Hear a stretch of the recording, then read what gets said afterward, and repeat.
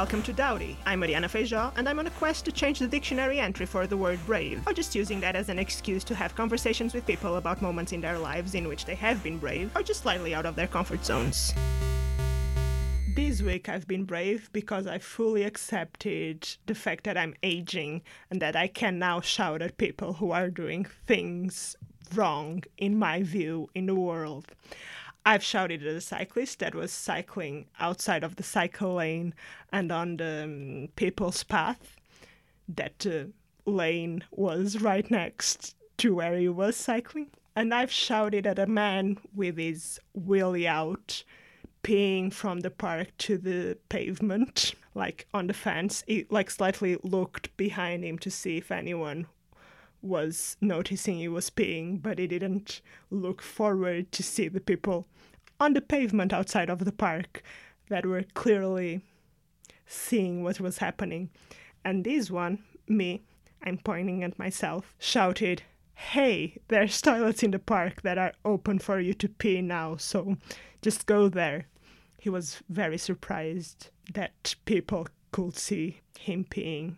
So that's my newly found life objective, to just shout at people on the streets.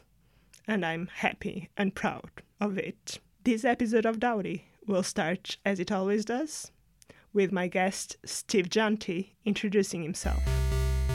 My name is Steve. I'm a comedian, a writer, a rapper, I guess a musician. That's what the kids are saying. And I like to do all of them the same way. I like to have fun.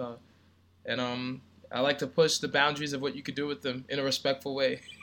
Not like a edgy way. Yeah, I do feel like people try to use I push the boundaries when they're being just jackasses. Yeah. But I know your work. And that's Definitely not. I'm not saying anything offensive. I'm having fun.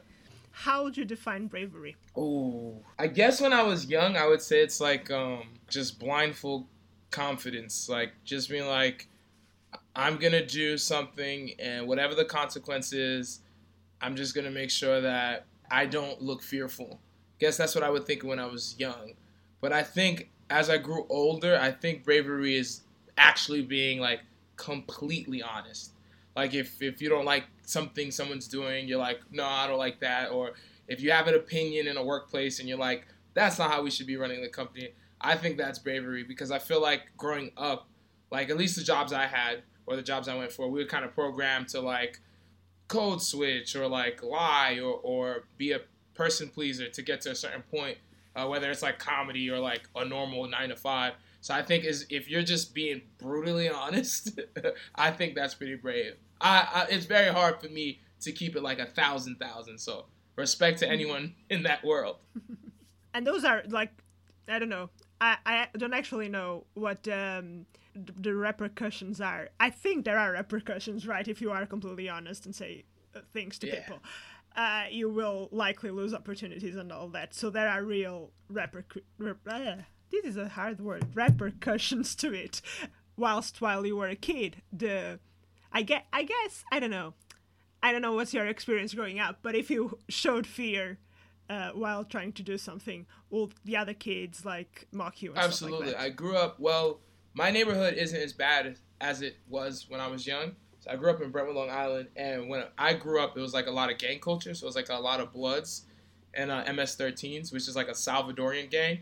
So most of the people from Salvador would like leave and then would just come to Long Island. So I actually at a point had like the nickname is like Baby Salvador because there's so much people there. So like if those gang members could like smell the fear on you as a child, oh, they're gonna bully you, they're gonna get your lunch, they're gonna get anything out of you, Yu-Gi-Oh cards, etc., etc. So I was like, I felt like if I could be like, nah, man, I'm good. When I was younger, I was like, all right, I'm not gonna lose my Lunchables right now. But as I grew older, I'm like, that shit really didn't matter. Like, you know what I mean? Like, whatever happened at that moment could have just made you a stronger person. Like, you didn't have to put on an act. And have you thought about moments in your life in which you have been brave, apart from those moments you've just mentioned? Yeah. I mean, there was one time when I was as an adult. I'll start with the serious one, and then there's one when I was a kid that was pretty fun. But as an adult, I was on this like hip hop improv team, and that team kind of was ran like a business. So essentially, like, although they performed at a theater, there wasn't like a house team, so they didn't really have an artistic director to like blow them up or change players. So it was just like one dude that would like pick everyone, and then he happened to pick, and then like, oh, mind you, I'm the only person of color, so he happened to pick another like 40-year-old, just like slubby white dude, and this white dude just did not like me. He did not like the way I stood in the back line. He didn't like the way I rapped. He didn't like anything I was doing. He was just like, all right. And at this point, I'm like, all right, bro, you don't got to like me. We're getting paid to do this. I'm just going to, go about my way. You go about your way. But then there were instances where he would say slick stuff, or he'll do a scene that was pretty racial and shit like that. And I'm like, all right, once again, I'm going to let it slide because we don't have an AD. This isn't my team. It's whatever. So fast forward a couple months. We're doing this show, and one of our teammates is on a reality show in Norway. So there's a whole bunch of cameras there. So I'm telling all my friends, like, all right, the reality show's coming. Come support this night. So the show is me, the guy in the reality show, and the guy that doesn't like me. So it's just us doing 3 Improv. And he comes through wasted. Like, he's fucking gone. So at this point, I'm like, all right, I'm about to say fuck this because you can't be this mean to me and come to a show drunk. Like, we're doing warm-ups and you doing zip, zap, zop like you're doing a 1-2 step. That's crazy. So the guy that's on the reality show, Richie, he's just like, yo, just forget it. We're going to do the show. We're going to do it. So I let it rock, whatever.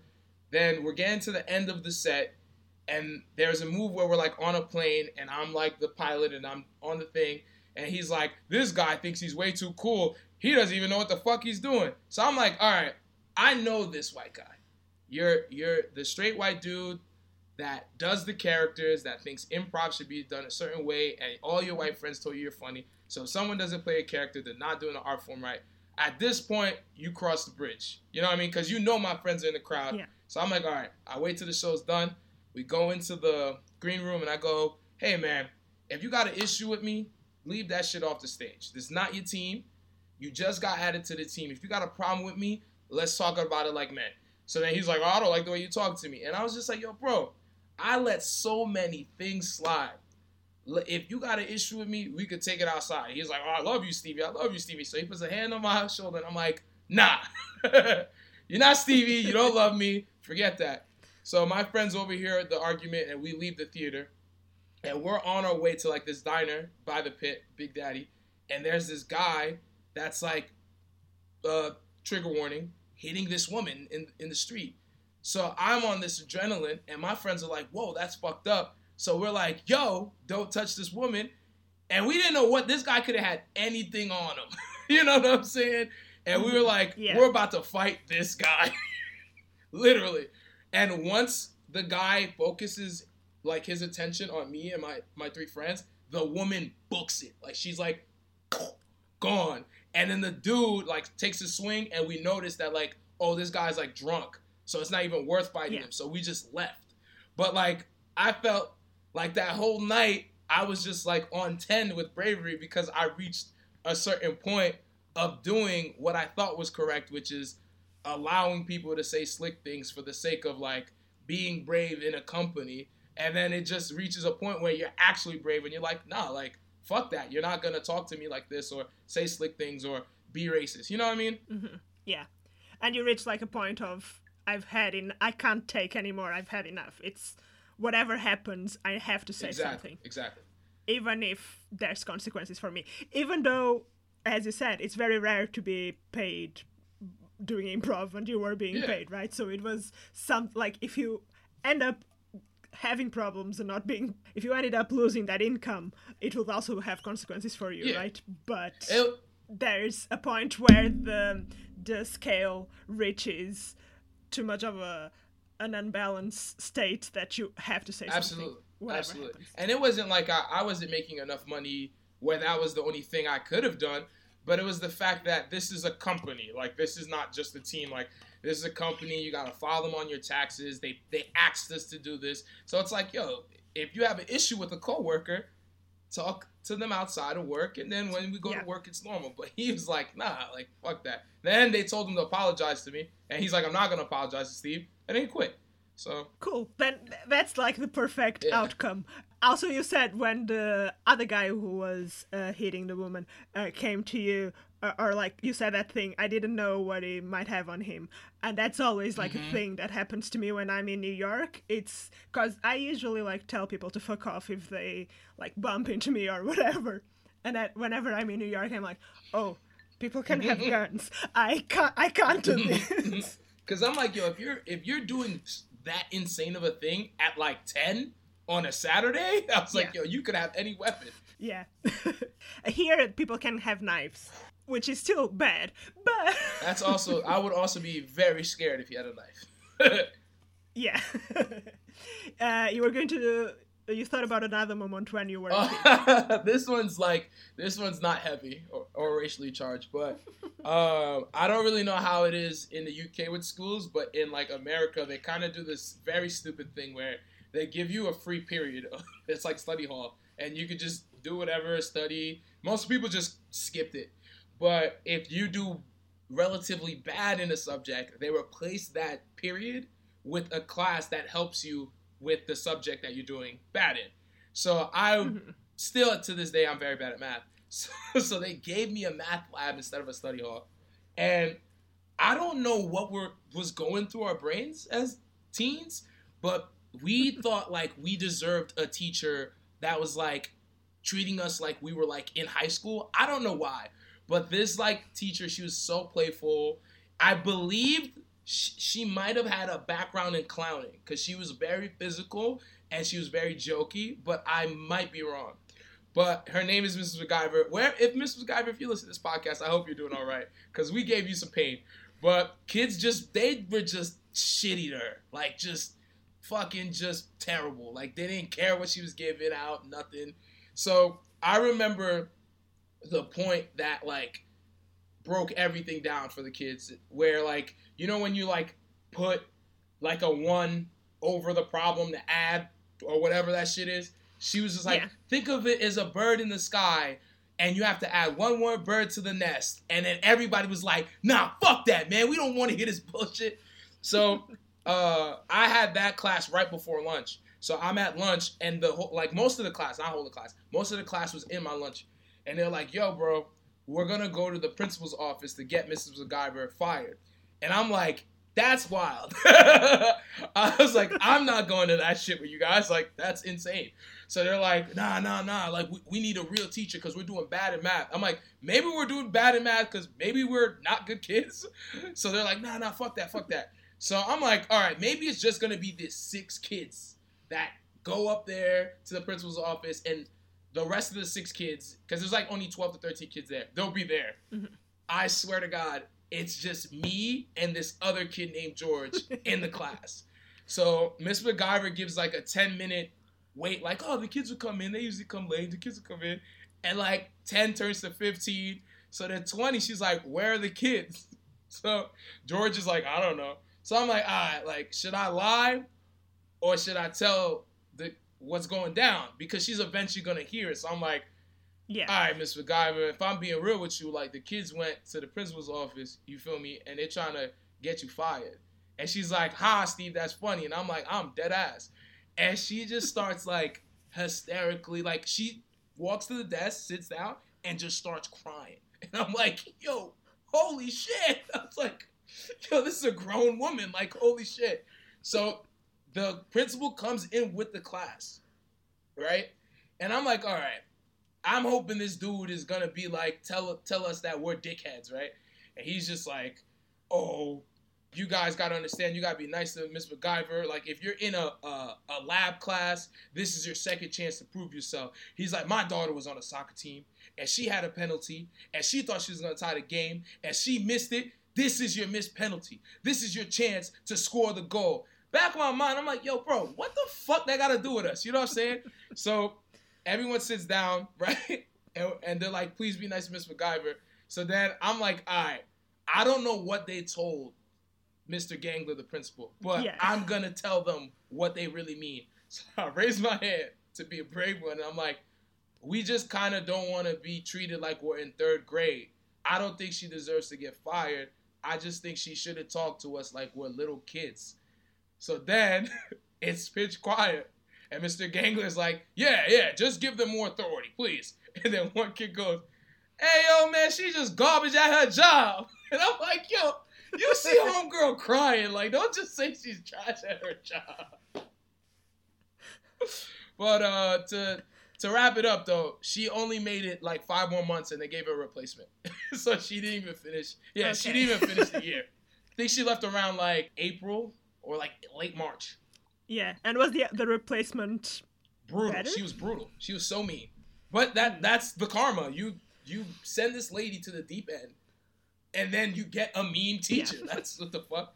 Like, I had an arts teacher, I think, like in 9th grade, who I think she had like a mental breakdown before she was our teacher, and she was just recovering. So sometimes she'd forget we were having class. And one of those times, she didn't show up, and everyone split. And me and a couple of friends went to the library because we thought we'd do some work. And she was in the library, and we were like, shall we tell her we're supposed to be having class? Everyone split. We can't have class anymore. It won't be just the 3 of us and you as a teacher. It's crazy. And she spoke very, very slowly, so everyone mocked her very hard. People don't understand. Teachers be going through some shit. You know what I mean? Yeah. And at the time, right, like kids, we all knew she had like some sort of depression or whatever, but we still treated her like shit, and she was having like issues. That actually reminded me of something else that... I think it was in the same class because it was the same teacher because she didn't have any hand on us. So yeah, the boys will be reading porn magazines and like bullying the girls with them. Holy shit. And she wouldn't do anything. It was so terrible. Memories. I hadn't thought about this in a long time, Steve, so you made me have like memories of childhood trauma. My apologies. Sincerely. Like, on the other side of the scale, were there moments in your life in which you haven't done something for lack of bravery or fear? Like, where I haven't? That's a good one. I would probably say, like, I never really, like, punked down from any moment. Like, I kind of, like, flip a switch. Like, all right, if, like, whether it's, like, performing or it's, like, I'm in, like a fight or anything, I'd be like, all right, now I just got to do this. But I would definitely say I definitely punk down, or like I play a scaredy cat when I have like feelings for someone. So usually usually the person would know, and I just let it slide on by to the point where they don't care anymore. So that's probably the most thing I've been like not brave about. Like when I actually have feelings for someone, I actually tell them. I'm pretty bad at that. But usually like I felt like because of my environment in Brentwood, like if anything gets hostile, it's like I'm going to go from goofy to like serious in a second. You know what I mean? But when it comes to expressing your feelings, yeah, I'm striking out. I'm not swinging at all. And it doesn't get better. Do you try? Do you just... I mean, there was when I used to work in Long Island when I was younger, there was this one person that I was like really, really into. And I tried. But it was like almost like that person was like, I don't know if I want to be in something or if I just want to be solo. And they were kind of very standoffish to most people. And then I was just like, I think me asking to hang out and do things is enough. And all my friends were like, yo, what you really got to do is just ask her. Just ask her out. And then when I did, that shit was a brick. It was a complete miss, an L. So after that, I was just like, yo, I don't know if I'm ever going to do this shit again. What about, like, are you good at reading whether people are into Hell no. I remember a close friend of mine, he had told me, I'm thinking this person's being friendly. You know what I'm saying? They're just being friendly. He's like, yo, nah, this person really like you. Like, they told me what's up with you. I'm like, yo, how am I supposed to know some shit like that? I just think people are nice. Like, I can't read it. Like, unless they're going to flat out just say it, I'm just terrible at reading it. Yeah, and then you fear the rejection in case you like in the if you were to say, you will fear the. I'm totally the same, so I get you. I think I don't tell anyone. I think rejection from like love hurts more than anything. Like if I gave you a script and you're like, well, I don't think this script is good, I won't care. Or if I play you a rap song I made and you're like, well, this is not for me, I don't care. But if you put your heart on a platter and you're like, well, I want to get to know you more and do things with you, and they're like, nah, I'm like, god damn, that shit is crazy. Like, and then it's like a turn with no return, right? Because if you were friends and you say something like that, you then are so hurt that you you don't want to be more than friends. Now I don't want to be friends with you. It's the worst. It's the worst. Is there anything coming up in your life for which you will have to be brave? I'm probably going to say two things. I'm going to say the album that I'm dropping, because ever since I was like in high school, people were like, you should make an album. And then I've been in like 3 rap groups and we all broke up. So to have like a body of work that's just like, here you go. And especially since the body of work is like about like when I first got out of Long Island into the city and all the crazy shit that happened. So I'm kind of like excited, but I'm kind of a little nervous to see what people think of it. But all the close friends that heard the demos, they're going to be enjoying it. So I think that's going to take some bravery, because there's going to be people that's going to ask me questions like, who are you rapping about? Who's the song about? And then I got to unwrap that box for them. Those feelings. And it's just going to be wild. And then I'm doing... Oh, sorry. I was going to say that you have a video, I don't know how long ago. It's been more than a year because it was pre-pandemic. That video that I think Sham directed it, and it's a one continuous take. I love that song. Thank you. Thank you so much. Just wanted to say that. I appreciate that. Also making I co-wrote a film with a friend, and we're gonna shoot it, I believe, in August. And that's probably the most, like, people have asked me to do like little roles or extra work. So this is like, I'm like a supporting character. So I'm like, yo, I'm pretty scared to do this. But he wrote the character for me and he has beliefs in me. So I just hope it goes well, because I've never done like a full length 14-day, all day shooting. Like, I've never done anything like that. So that's going to take some bravery. I'm already nervous thinking about it, and it's months ahead, you know what I mean? So I'm hoping it goes well. But also I wrote it, so I should know the lines. Like, I don't know. I'm just praying to God. Also, like, you can do takes over, like, take again and again and again, so you'll get it. That's true. Is it something you want to do, to act? Yeah, like, I wouldn't say, like, I want to be like Denzel, but if someone asks me to do like something I think is cool or fun, then yeah, usually, you know what I mean, as a person of color, it usually gets bullshit. But if it's something cool, I could do it, as long as it's not like insane. Like, most of the people that know me close, they know my range of acting. So the guy I'm playing is like a slacker sidekick stoner. So it's like, oh yeah, it's just Steve. So you wouldn't necessarily push yourself to do Shakespeare? No, I cannot. I wish I had the talent to do shit like that. Like, that's like for real acting. But I think at my best, I'm like a Hannibal Buress. You know what I mean? Mm-hmm. Probably at my worst, I'm like Michael Cera before he did indie movies. If that makes sense. Mm-hmm. Yeah.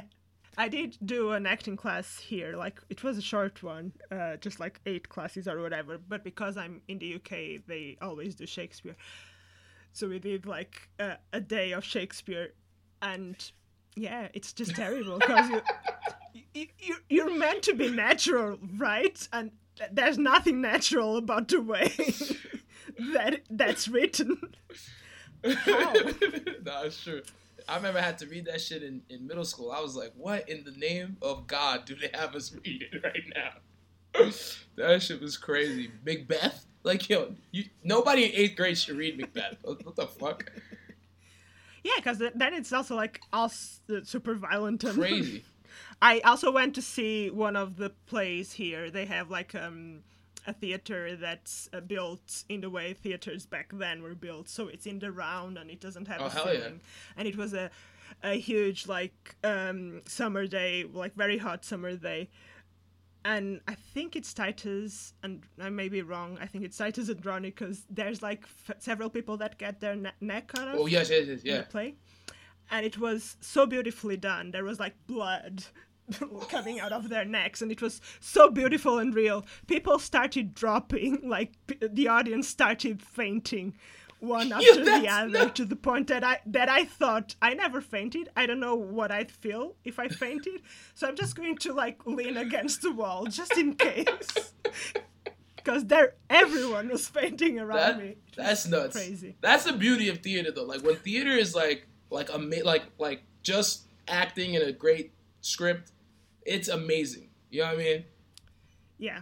I remember when I was younger, the first play I ever seen that was like not musical was This Is Our Youth. I brought it for myself because Michael Cera was in it, and I was like blown away. I'm like, holy shit! Like they're just on stage in one area, like one stage. It doesn't change. I'm like, yo, that's impressive. You know what I mean? Like acting is crazy. Yeah, if you can, like, if you are just in one space and you can, which I guess it's what also people do in improv, right? You are trying to make the audience believe that you are in a place that doesn't actually exist on stage. So if you are good at improv, you're also doing that. You are also transporting people to other places and then making them laugh in the end. Which is also beautiful when done correctly. Yeah, when done well. Yeah. But so much of it is. That's not. Is there someone, real or fictional, from your own life or some like public figure that you would use as an example of bravery? Ooh, I would say probably two people. I would say Kid Cudi and Donald Glover. And for me, at that time, I thought both of them. I think Kid Cudi came out. I was in 10th grade, yeah. And then Donald Glover, I was a freshman in college when his album came out. But I think what they did well was speak to POCs that were going through something that a lot of us go through, but we just don't want to say it because of the way society kind of brainwashed us. So Kid Cudi was like the first like black rapper who was like, I am depressed and I hate my life and I want to die. And I'm like, oh, that's like real shit. Like, thank you for not telling me you want to like shoot someone or do some crazy shit. So I was like, I gravitated to that a lot. And then Donald Glover was just like, although I am black, I don't feel black because of XYZ. So I think for those two dudes, especially at that point, rap was extremely like gangster, like eccentric. Like it's just like, oh, I got guns or I'm selling drugs. So for those two dudes to be like, oh, we're gonna kind of sway ray that, and then go deeper into like pain, I thought that was like pretty dope. So I think they're brave for that. But also as creatives, I think like as we were saying before, they kind of push the boundaries without being too edgy. Like I think like that music video you referenced was like I was thinking about like the way Donald Glover had like a short film for his album. So I think like the way they think about rollouts and how to put together an album and make a world and have a narrator for the albums, I think those two dudes are very brave for all the African Americans that don't fit like the box of what you think an African American is. And I'm doing that in quotes. Yeah. So that also inspires you to do the same sort of work. For sure. I probably wouldn't ever have done improv. This is actually wild because I've never said this recorded. If it wasn't for two people, if it wasn't for three people actually, if it wasn't for Donald Glover, Broad City, and then my brother. So me and my brother, we went to like a random UCB show. Like he knew the logo from the TV show, and we went to Chelsea, and the next show that was showing was Broad City, but this was like before that, a television show, and it was such a fun show. And at the end of the show, they're like, oh, if you go to this website, you can take classes. So when my brother looked up the website, he's like, I don't know this guy, and then it says Donald Glover took classes here, and he's like, that's the black guy from Community. And then boom, he just brought me a class for my birthday. So yeah, definitely. And I was into it because I'm like, oh, if he took a class here, then I might have an opportunity to do X, Y, and Z, and et cetera, et cetera. So for sure. That's cool. I had never seen improv or known about improv before. went to a festival. Actually, no. I heard about improv. I tried to look for improv, went to see a short form show that was terrible. And I thought, oh my God, my friend who's doing improv is ruining his life because this is terrible. But then there was a festival, and Anthony Atamanik and Neil Casey were doing their two-man movie. Hell yeah. And that blew my mind because it was so, yeah. But I never thought and I still don't think I can do it that way. But yeah. Oh, man. At that time, it was like impossible for me to even think being on a stage. Were you always like a kid who performed? Yeah, I mean, I wouldn't say, I was always that, I've got to describe this correctly so I don't sound like a weirdo. Like, in between classes, I would sound such like a weirdo. In between classes, me and my close friend Josh, we would like freestyle rap and then record it and then put it on YouTube. So I'm pretty sure it's still on YouTube. So we would kind of do that and then we became known as it. So I guess technically that's like performing. But Josh, the guy that rapped with me, he was in theater. And then I would hang out with him and his theater people. And then sometimes when you hang out with them, they'll do like bits and act and stuff like that. But I wasn't never like someone that was like always on the stage. The first time I was ever like legit on stage was my one-on-one UCB class. But when it came to like freestyling in front of people and stuff like that, I was doing that for like since middle school to up. How was that for you to be on stage with an audience? I don't know how big an audience your 101 show had. My 101 was like not like sold out, but it was okay. I was nervous as hell because I was like, this is not really like you like with improv. It's like, all right, yeah, this is off the cusp, off the dome, but it's like it depends on how good the monologue is. So I'm like, yo, this monologue might be trash, and I'm gonna look crazy in front of like 20 people, but I was nervous. But once I hit like it was 301. Once I got into 301, that's when shit was like, oh yeah, like I'm calm, I'm cool. Like even my brother was like, oh, now you look comfortable on stage now. So 301 is when I was comfortable with being on stage. Yeah. What made you like perform? Like, yeah, I guess like the rapping bit and is different because it's maybe, I don't know. I have no idea. I'm saying shit. I was going to say that's maybe something that comes from you, from your creative impulses. Maybe it's always there. Whilst improv is something that you had to like go to a class and whatever. What made you think that was fun when you were nervous and all that? I think there's like a beauty. And I think I heard the episode with Patrick. He said it perfectly.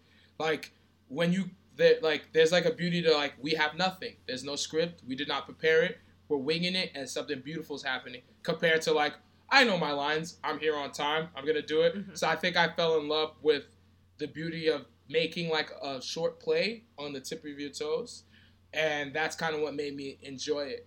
But I feel like if I never freestyled when I was younger, I probably wouldn't appreciate improv the way I did, if that makes sense. Because I kind of look at them in the same, like, way. Because it's like you're both improvising. You're just doing a play, and then this time you're just, like, rhyming in words or trying to make a song. And then making a play and a song, both are very difficult. But when you make them on the tip of your toes, you're like, oh, my God. You know what I mean? So that's what I love. Which then brings me to another question, which is, when you are writing music, or even writing, because you write comedy as well and films and whatever, when you are writing, is that more exciting? Is it scarier to open that work into the public rather than when you're improvising? Oh yeah, most definitely. I'm more scared to show something I've written than improvising, but I feel like I look at like freestyling and improv as fun, and I look at writing as therapeutic, because like some people enjoy like writing about like themselves and what happened to them, and I respect that, but I'm not like a big fan of myself. So I like writing stories about like what could have happened between these two people, or what if this world was in this world. So I kind of look at like that, and sometimes I feel like at least with comedians, less than friends or musicians I know, they kind of judge you when you're like not writing. Oh, why isn't Steve not in the script? So then I'm kind of nervous to be like, I don't really like myself, but this is what I wrote. But yeah, I would definitely say I'm more hesitant to show someone something I wrote than like improv set or a set of my solo thing. Yeah. And when you're creating is, of course, I don't know if of course, but it's like it's challenging to write something. But and you said it was therapeutic. Is it also fun or is it a lot of work? Script writing for me is a lot of work. Script writing for me is a lot of work because I usually have some kind of like template. So I have like a script open, so I could be like, all right, so they did it like this, and then I could do it like that. But when it comes to making a song, that is so I don't think there's nothing more fun than making a song, at least for me, because it's like I kind of do this kind of like I kind of freestyle a verse, and then I kind of take lines that I like, and then I write it, and then I kind of add to it, and then I kind of go onto it. Or sometimes I would just like say gibberish, but I would have a flow, and then I would record that gibberish flow, and I'll be like, nah, I just put the lyrics onto it. So I have so much fun doing it, and it's like sometimes it'll take me an hour, 90 minutes, maybe 2 hours to make a song, but it feels like 15 minutes was just like fun. So I have so much fun making music, but script writing is so much work for me, but it's so rewarding to be like, I finished. You know what I mean? Like, I am done with this. That's cool. That's a cool feeling. What about like the musical side of the harmony side, the musical side of your? Were you always musical? Do you play instruments? I wish I played instruments when I was young. In 7th grade, I was so bad at the cello. Shout out Miss Yamaguchi, for real. She was just like, hey, you're a good kid and you're trying. I'm going to just let you pass and you don't have to show up to class. So I had to just like tell kids like, yeah, Miss Yamaguchi said I was so ass at the cello that I could just not do it and still pass. But no, I'm really bad with any kind of instruments. But when I was younger, I had a neighbor and he was like really into like making beats, like music producing. So he would come over my house every day, and then on my Dell computer he would make beats. So from like 7th grade to like 11th grade, I was making like terrible music, like horrendous music, and freestyling it so bad. But when it came to like melodies and stuff like that, I would say that became I became better at that when that became more popular in music. So like when Drake and Childish Gambino and all of them kind of rose up and it was more melodic, that's when I had a knack. Because I do a lot of melodies for my friends. Like if they have a song and they'll be like, you don't have to write the chorus, but what melody should the chorus be? Like I do that for a lot of my friends. Or I've also done that in musical improv. I'll be on the back line, and although I'm not the best singer, I'll set the melody, and then the people on the team that are great singers, they flesh it out, and then the crowd's like, oh, that's awesome. So that became definitely a better skill when it was more predominant in hip-hop music. I'm very impressed when people can create music, because I have musical education and I played the piano for like 12 years. But if you ask me just play something without a sheet of music in front of you, I can't. I don't know what I'm doing. This is horrible. Why are you making me do that? And I think it's wrong. I think the way people teach music, when you learn like music in that way of the musical education, you learn all the notes, you learn how to play them, and then you have to play that thing that you have in front of you in the way that it is supposed to be played. You then are just like stuck in it and can't, I don't know, maybe other people can. Definitely other people can, because there's a lot of people who have musical education who now create music. But it's just like, I don't know, my brain doesn't reach that I get that.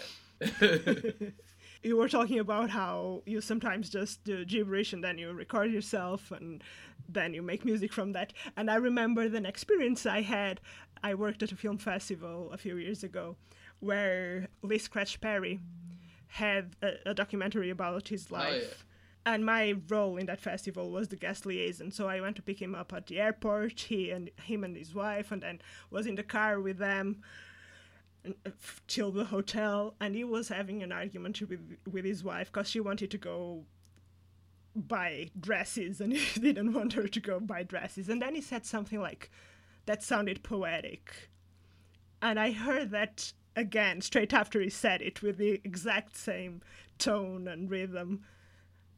And I realized that he was recording himself. And I think he records himself just the whole time. And then if he says something he likes, he's like, okay, cool, I'm keeping this. It's like amazing. That is insane. But I think that's also what Kendrick Lamar does. If Kendrick Lamar's like, what I heard, if he's like at a restaurant or if he's with a friend, if he doesn't have his phone or he doesn't want to check his phone, he'll write down, oh, this line is great. Like, I have to rap this in the song. I'm like, yo, that's insane, though. That's like full commitment. Yeah, I was like, God damn, bro. Like, what? It's insane. Everything about my life I can pick it up right now and do something. Oh, man. I don't know if you did do a lot of thinking about bravery since you booked to do the podcast. Some people go really deep into thinking about what bravery means and whatever. Is there something you thought about bravery in this week since you booked a date that you'd like to share, that you think I haven't asked you about? I feel like when I first heard about the podcast and the episodes I've listened to, they're like people being like real, and I feel like when I told my friends I'm about to do, because one of my friends wanted to hang out, and I told them the podcast, and I told them what podcast I'm doing and what it's about. Some people usually think like bravery is something that's like super hyper masculine or like anything that's like a fight, and I think it's like, this sounds so idiotic, but I think it's because of Tommy Pickles, because like Tommy Pickles was like, as a kid, the first character that you're like, oh hell yeah, like that person's actually brave, because it's a baby. It's not like this like dude with like a six-pack and big arms. So I thought a lot about, when was I like fearless like Tommy? And I was like, I don't have any moment like that. I just have moments when I should have not been honest and I was honest. So that's kind of what I thought about coming into, is like, when was I honest and how honesty plays into bravery? Because I feel like that's like a big part of bravery. Half honesty and then just the most confidence you could have, I think. It melts together. Yeah. But also, shout out Tommy Pickles. So help the children out. Help out the youth. How do you think Tommy Pickles will do coming up to someone he fancies? I think he'll do pretty good. Also, he has purple hair. That is a game changer. If you have purple hair, that's pretty awesome. He has, yeah. A purple buzz. You don't even have to say anything. Exactly. Shout out Tommy. This was a lot of fun, and it's the end of the podcast. The last thing I'll ask you about is if you have any plugs. Ooh, for sure. You feel me? You could find me on Instagram at YoGenty. On Twitter, it's just my name, Steve Genty. It's SteveJeanty. I have 2 other lovely podcasts. I have the Chuckleheads podcast, and then I have the 89 Cops podcast. One is a comedy podcast, one is a sports podcast. And if you're listening, go stream my music. My name is Ronnie Cortado. I have 1 single. Go stream my best friend's music. It's Bert Knox. His music is great. And then FaceTime your homies. That's what I want to plug. Talk to your homies, because you don't know what the fuck could happen. You know what I mean? Don't go crazy because the vaccine's out, but FaceTime your homie before you meet up. Yeah, call your homie. Mm-hmm. You are way ahead in the vaccination there. I'm very jealous. I've had my first vaccine and still waiting. So my dad just got it, and then he's like, I'm about to bike 3 towns over with no mask on. I'm like, yo, Dad, chill. Yo, put that shit on when you're biking, bro. Like, chill. Like, it's crazy. Now, hopefully, this will end soon, and I'll be able to go to New York. Hell yeah. Most definitely. Yeah. Thank you so much for doing this, Steve, for being a guest at my podcast. Thank you for having me. I had a ball. Thank you so much for listening. You can follow me at Mariana's Beats on Twitter, Instagram, and TikTok for all Dowdy updates and other silly content. As all podcasts will tell you, all rates and reviews will be super welcome, so please head over to iTunes to give Dowdy a bump. If you've enjoyed the podcast, tell your friends, share on your socials using the hashtag DowdyPod, or drop me a DM. All good vibes welcome. Huge thank you to Champagne for the intro and outro jingle and for being present in my life. If you'd like to support my work, all tips are welcome through PayPal and Coffee on @Mariana's Beats. I've been Mariana Feijó. Until next week.